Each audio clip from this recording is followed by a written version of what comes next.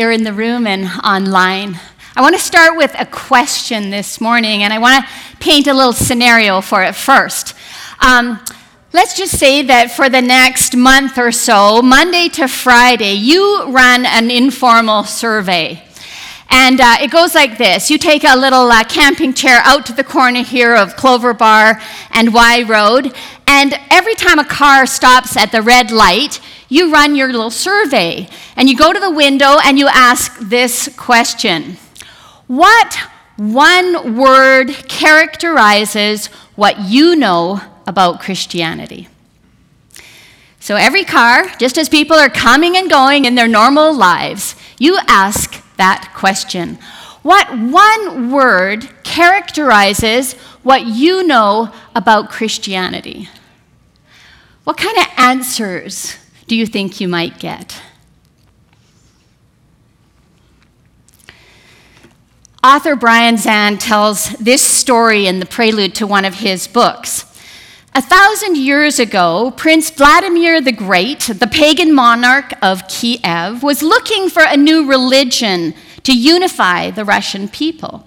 Toward this end, Prince Vladimir sent out envoys, and they're sent out to investigate all of the great faiths of the neighboring realms. And with the delegation's return, they bring reports to the prince. And some had discovered religions that were dour and austere, and others had discovered religions that were abstract and theoretical. But the envoys who had investigated Christianity in the Byzantine capital of Constantinople reported finding a faith characterized by unbelievable, transcendent beauty. And they found that they did not know if they were in heaven or on earth. In fact, the words that are recorded about what they said when they came back go like this. Then we went to Constantinople, and they led us to the place where they worshiped their God. And we knew not whether we were in heaven or earth. For on earth there is no such vision nor beauty, and we do not know how to describe it. We only know that God dwells among men, and we cannot forget that beauty. Upon receiving the report from Constantinople, the Prince Vladimir decides that Christianity is the new faith that he is going to adopt for the Russian people at that point in history.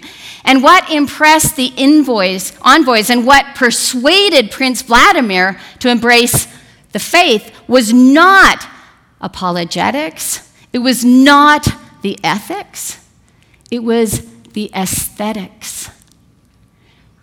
It was the beauty.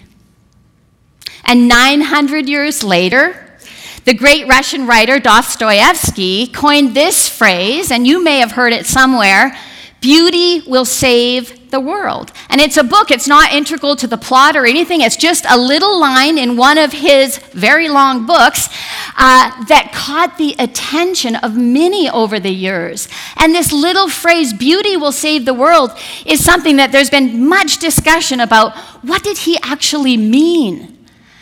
But it's hard not to believe that it had something to do with Dostoevsky's deep Christian faith.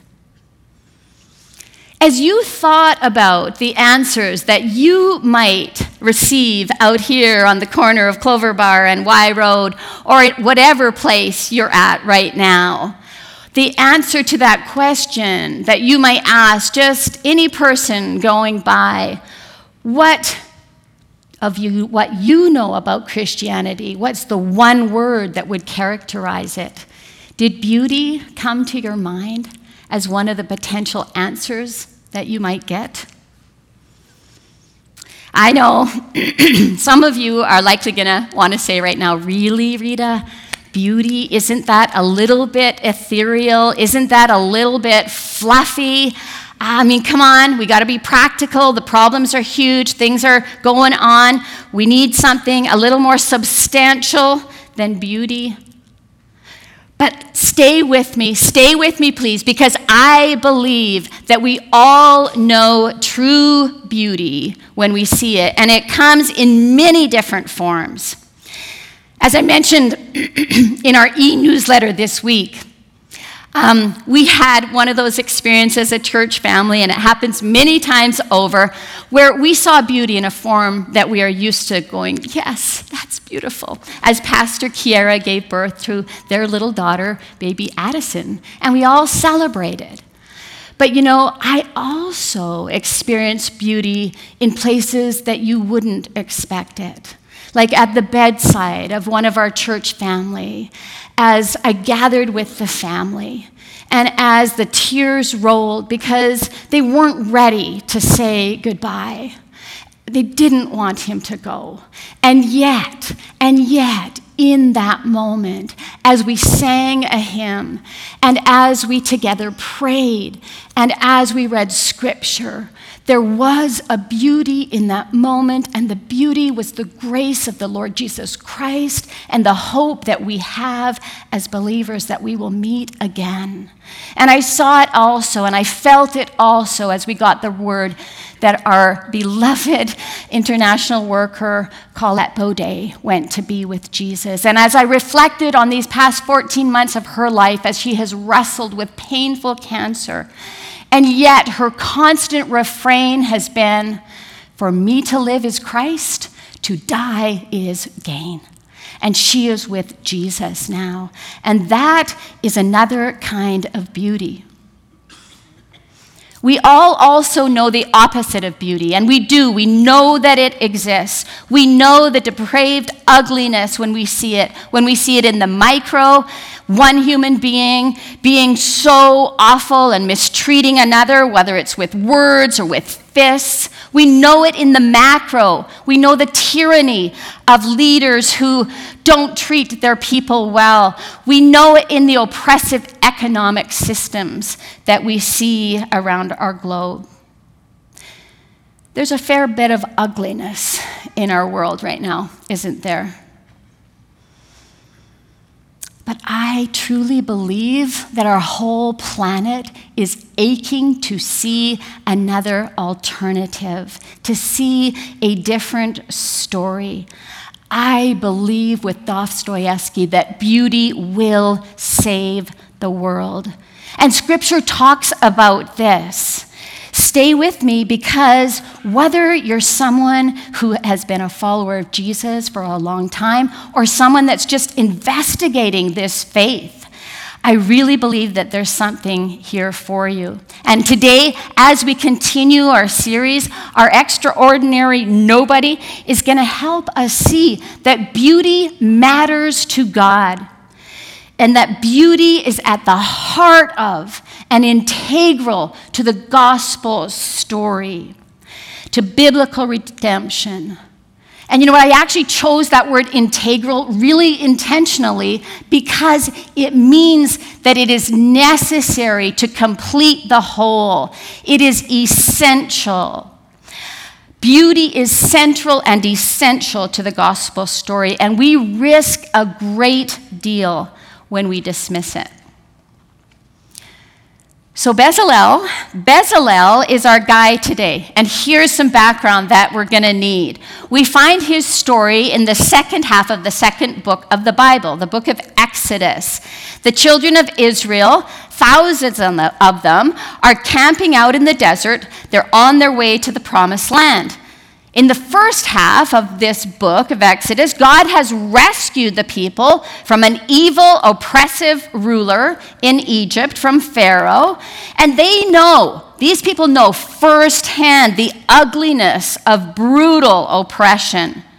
And now here they are at the foot of Mount Sinai, and God says to them, I will be your king. I will be your leader, if you will have me on my terms.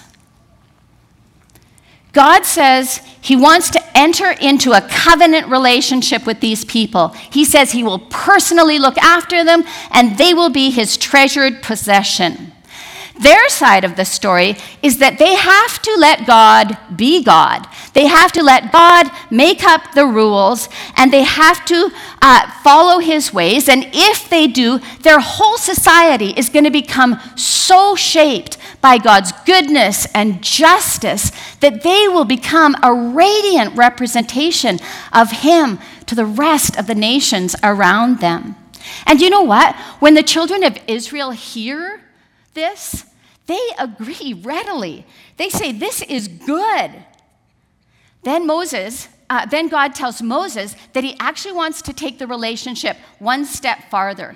He wants to come and actually personally dwell with them. He says, we need a place to meet. Now, this is pretty incredible.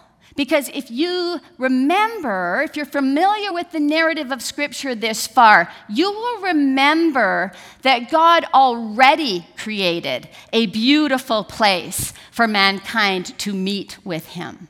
You will remember that at the very beginning of the story, we hear the fact that God created a beautiful garden, and that God and man walked and talked. In fact, it says, in the cool of the day, God would go and talk with the humans in this beautiful space. But the humans had decided, we don't want to be in this space where God is the ruler, where he makes up the rules. We want to be the ones to make up the rules. We want to be God. And so they turned their back on God and on his space and on his rule and walked away from that. And because of that, they could not be in the presence of God, and they were banished from the garden. But God never, ever gives up on his people. And his grace in offering again to create a beautiful space for them is amazing. So this offer to Moses to be present with them, to help them create a specific place where they can meet him, should really stop us in our tracks. This is an amazing God. And so here's one of the verses, and there's many of them, but here's one of the verses where it talks about this specifically, Exodus 25 in verses 8 and 9. Have them, this is God speaking to Moses, have them, the children of Israel, make a sanctuary for me, and I will dwell among them. Make this tabernacle and all of its furnishings exactly like the pattern I will show you. So remember, where are they? They're out camping. They're out camping in a desert. So this is going to be a tent. And actually, in Scripture, it's often called the tent of meeting. But this is not okay, guys, just run down to PV Mart and grab any old tent you see, because any old tent will do, and we can just meet there. It's not like that. In fact, there are 7 chapters of detailed architectural blueprints about what this tent of meeting will look like, what it will smell like, what it will feel like, what it will sound like. And guess what? This place is to be beautiful. Some of the descriptions given are that the fabrics are to be purple and blue, representing royalty. God is to be their king. Everything is to be covered with gold and silver and bronze, all of these precious metals and beautiful gemstones. And do you know what the motif is? The motif is of a beautiful garden, reminiscent of the Garden of Eden.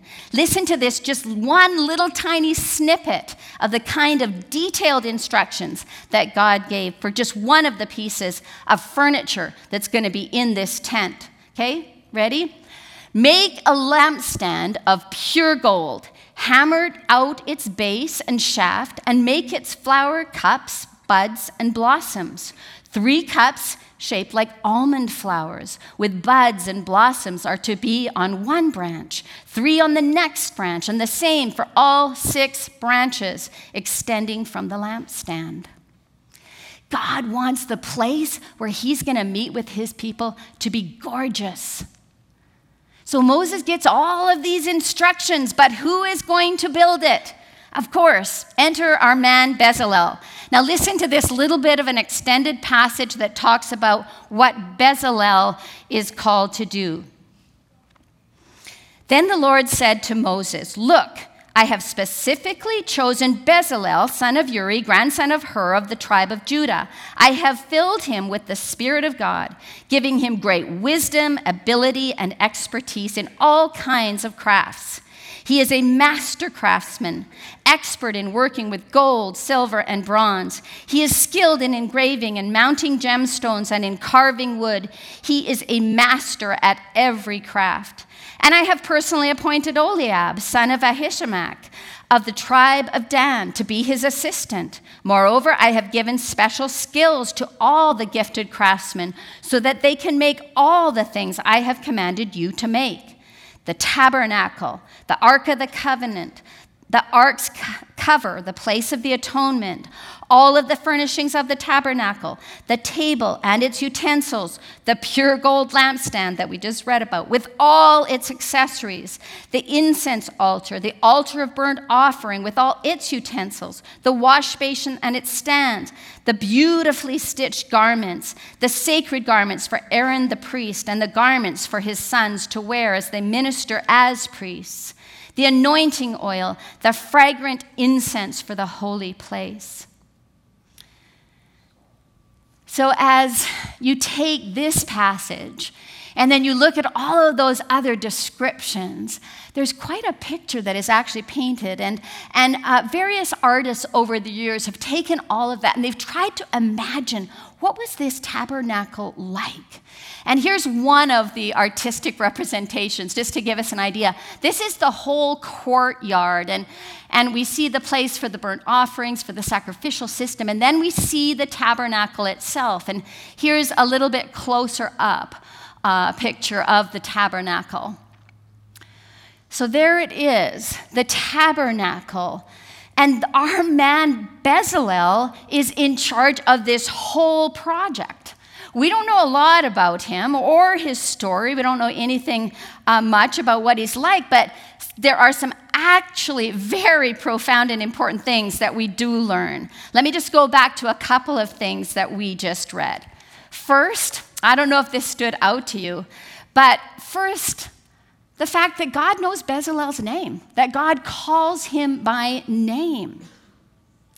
I'm terrible at names, and this is something I really do not like about myself, but I am really bad with names. It's like my brain just goes blank, and I might have known you for like 30 years, and I see you, and it's just like this blank, and I hate that. In fact, true confession, if you come down, Jesse was saying, you can come to the front for prayer afterwards, and if you happen to come and I happen to pray with you, even if I've known you, and sometimes even if you just told me your name, I forget.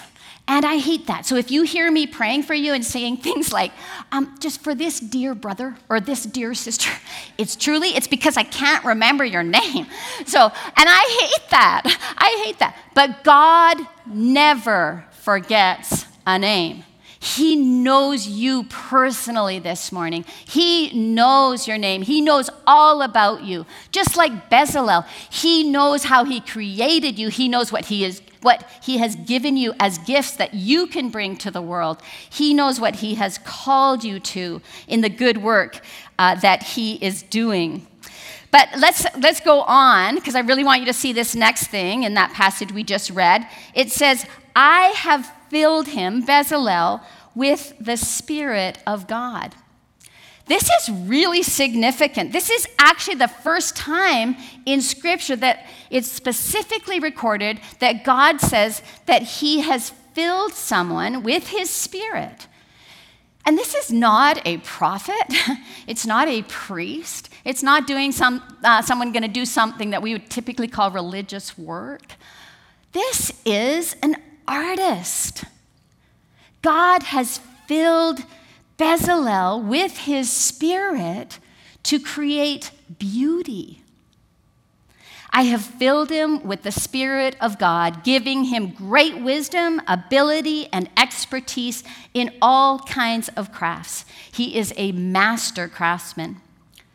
This should be incredibly encouraging to any of you in the room that have artistic bents, whether it's like in the music that we've already enjoyed together, writing, visual arts. You can see some work of some of the artists in our church family out in the atrium. But whatever kind of creative gift God may have given you, be encouraged. God gave you that gift. Use it for His glory. He likes it, and He loves the beauty that you bring to the world. And we notice in that passage, not only is Bezalel an amazing artist, he's also a really good leader, because God gives him a second in command, and He gives him many other people that are going to work together to finish this massive project that God has given them to do, the entire thing. And if we go back to that picture, I mean, there's a lot here when you think of all that went into creating something like this. And here's something else I want us to just think about. We read that list of all the different pieces of furniture that are there in the tabernacle. We don't have time to go over all of them. They're incredibly significant, and they have beautiful symbolism. But I want to point to one thing. I want to point to the Ark of the Covenant, the stunningly beautiful box in which the 10 Commandments are kept. If you're familiar with Scripture, you're probably familiar with this, or if you're like me and you're of the vintage of things like Raiders of the Lost Ark, those kind of movies, we probably have some familiarity with the 10 Commandments and with the Ark of the Covenant. And again, here is a picture of one artist's idea of what this might have looked like. And again, it's just an idea, but there's the 10 Commandments, there's a piece of Aaron's staff, and the bowl with the manna representing God's provision. So they're to be in the ark. But here's the most important thing. The beauty of the container points to the beauty of the content. And I don't know if you've thought of it this way before, but the 10 Commandments are actually a truly beautiful way to live. See, the 10 Commandments are a way in which God, as their king, is asking them to live in a way that loves and honors others. We talk a lot in our day about individual rights and freedoms. There's the Bill of Rights, all these things. God's law could be called a bill of other people's rights. A bill of other people's rights. See, every Israelite was responsible to protect the freedom of others. Think about just one of the 10 Commandments. It's one that maybe we don't talk about as much, but it's the commandment about the Sabbath. And this is a really important one of God's commands. So with the Sabbath, this is the place where 7 days, one of those days, is set aside very intentionally for rest. And it's a gift that is given. Well, in the community where God makes the rules, it's not like the master of the house gets to have a day off and everybody else serves him. No, not at all. Every single person, right down to the animals that work in the fields, are given the gift of a day of rest. And the whole community is instructed to work together to provide for this to be able to happen and to protect it for everyone. And here's a little side note is that actually in the fall, we're going to do a series on Sabbath. And I am really excited about this. I think there is something here that we desperately need as a church and as a society. I'm looking forward to that. So the tabernacle is not only eye-catching, but it is deeply, deeply good all the way through. But as good and as life-giving as God's laws are, we all know that Israel fails miserably time and again at keeping their side of the covenant, at keeping God's law. But God already had a plan, which leads us to the most stunning thing that Bezalel was asked to create in the place where the presence of God was going to personally reside with his people. And it's part of the Ark of the Covenant. Listen to this. Listen to this. You shall make a mercy seat. Some translations translate that the place of atonement. You shall make a mercy seat of pure gold, and you shall make 2 cherubim of gold, of hammered work shall you make them on the 2 ends of the mercy seat. You shall put the mercy seat on the top of the ark, and in the ark you shall put the testimony, the 10 commandments, that I give you. There at the mercy seat, I will meet you. This is magnificent. This is incredible. Our good, our kind, our loving, our generous God knows that there is no way that we, the children of Israel, or anyone, is going to be able to keep his commandments perfectly. And he provides from the very beginning for a place for us to come. The place where we meet him is actually at the mercy seat. And God's presence does. It does fill the tabernacle. By the end of the book of Exodus, when this tent of meeting is all made and all of the beauty of it has been completed by Bezalel and the team, God's presence comes, and he comes personally in a pillar of cloud by day and fire by night, and he personally and lovingly leads his people. Time passes, and the tabernacle is replaced by King Solomon's temple, which is much more glorious and splendid than the first tent of meeting.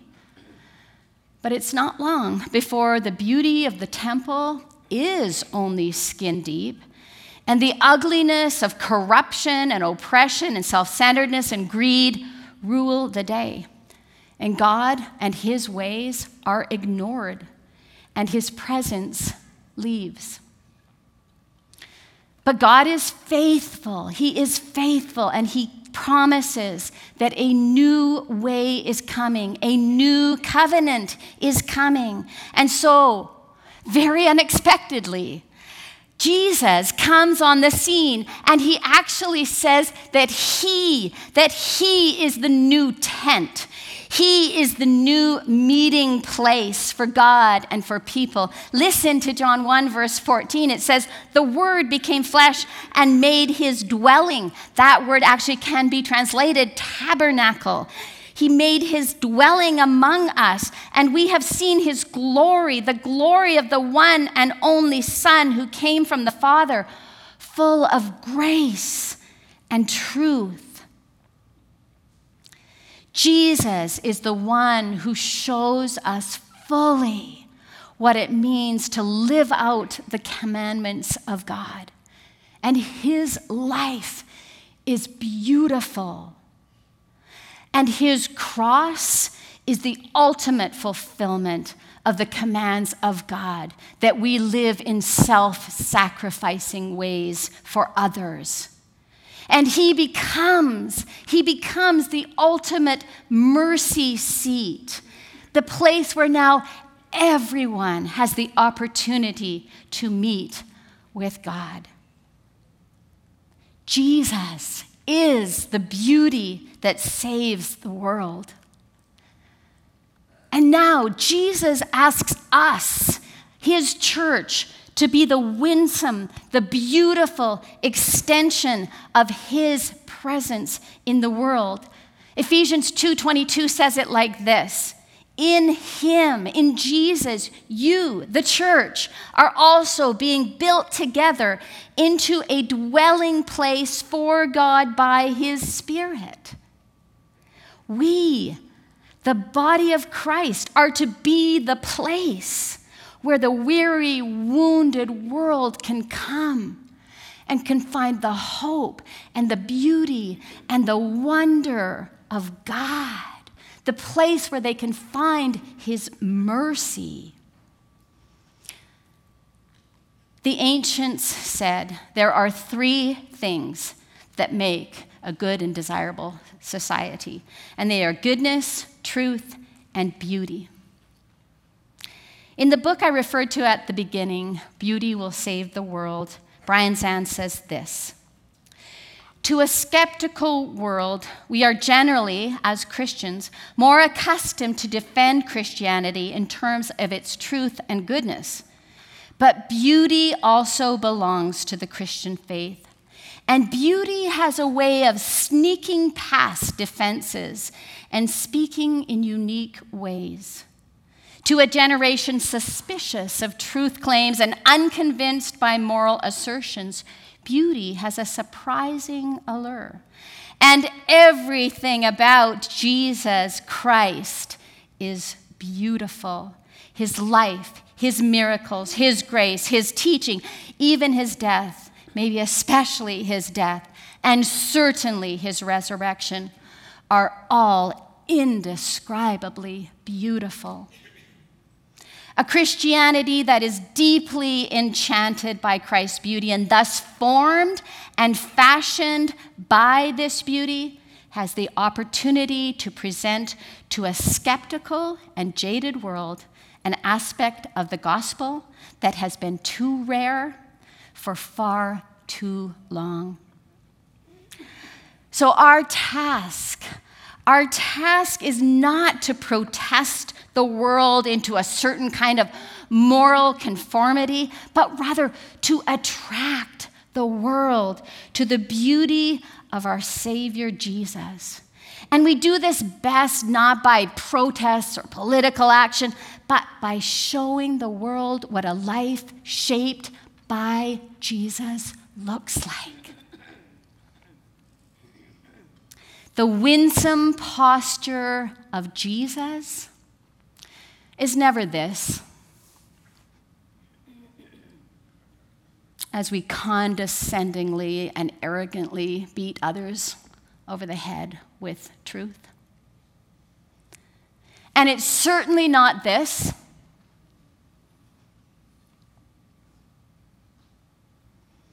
because we're on a disapproval tour of somebody's life.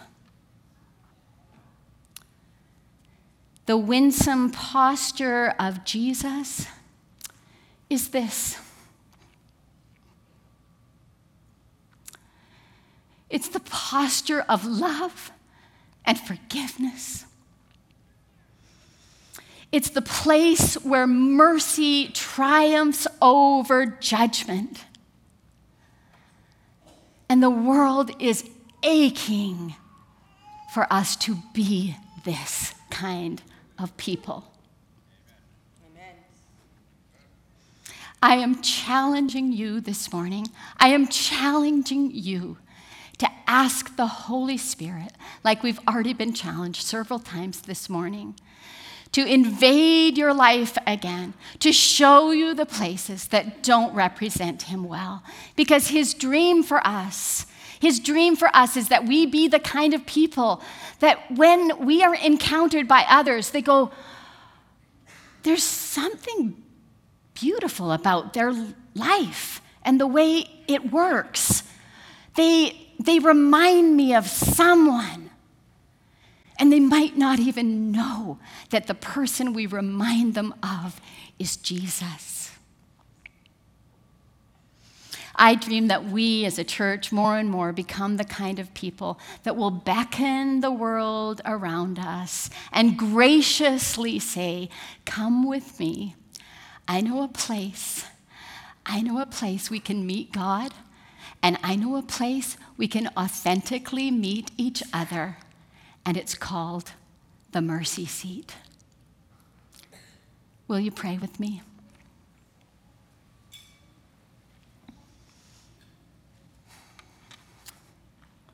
Our merciful, beautiful God, we come to you this morning and we just humbly ask again that you would take our lives, that you would mold them, that you would shape them. So my prayer is the words of an old chorus. My prayer is for all of us. Let the beauty of Jesus be seen in me, all his wondrous compassion and purity. O thou Spirit divine, all my nature refine, till the beauty of Jesus be seen in me.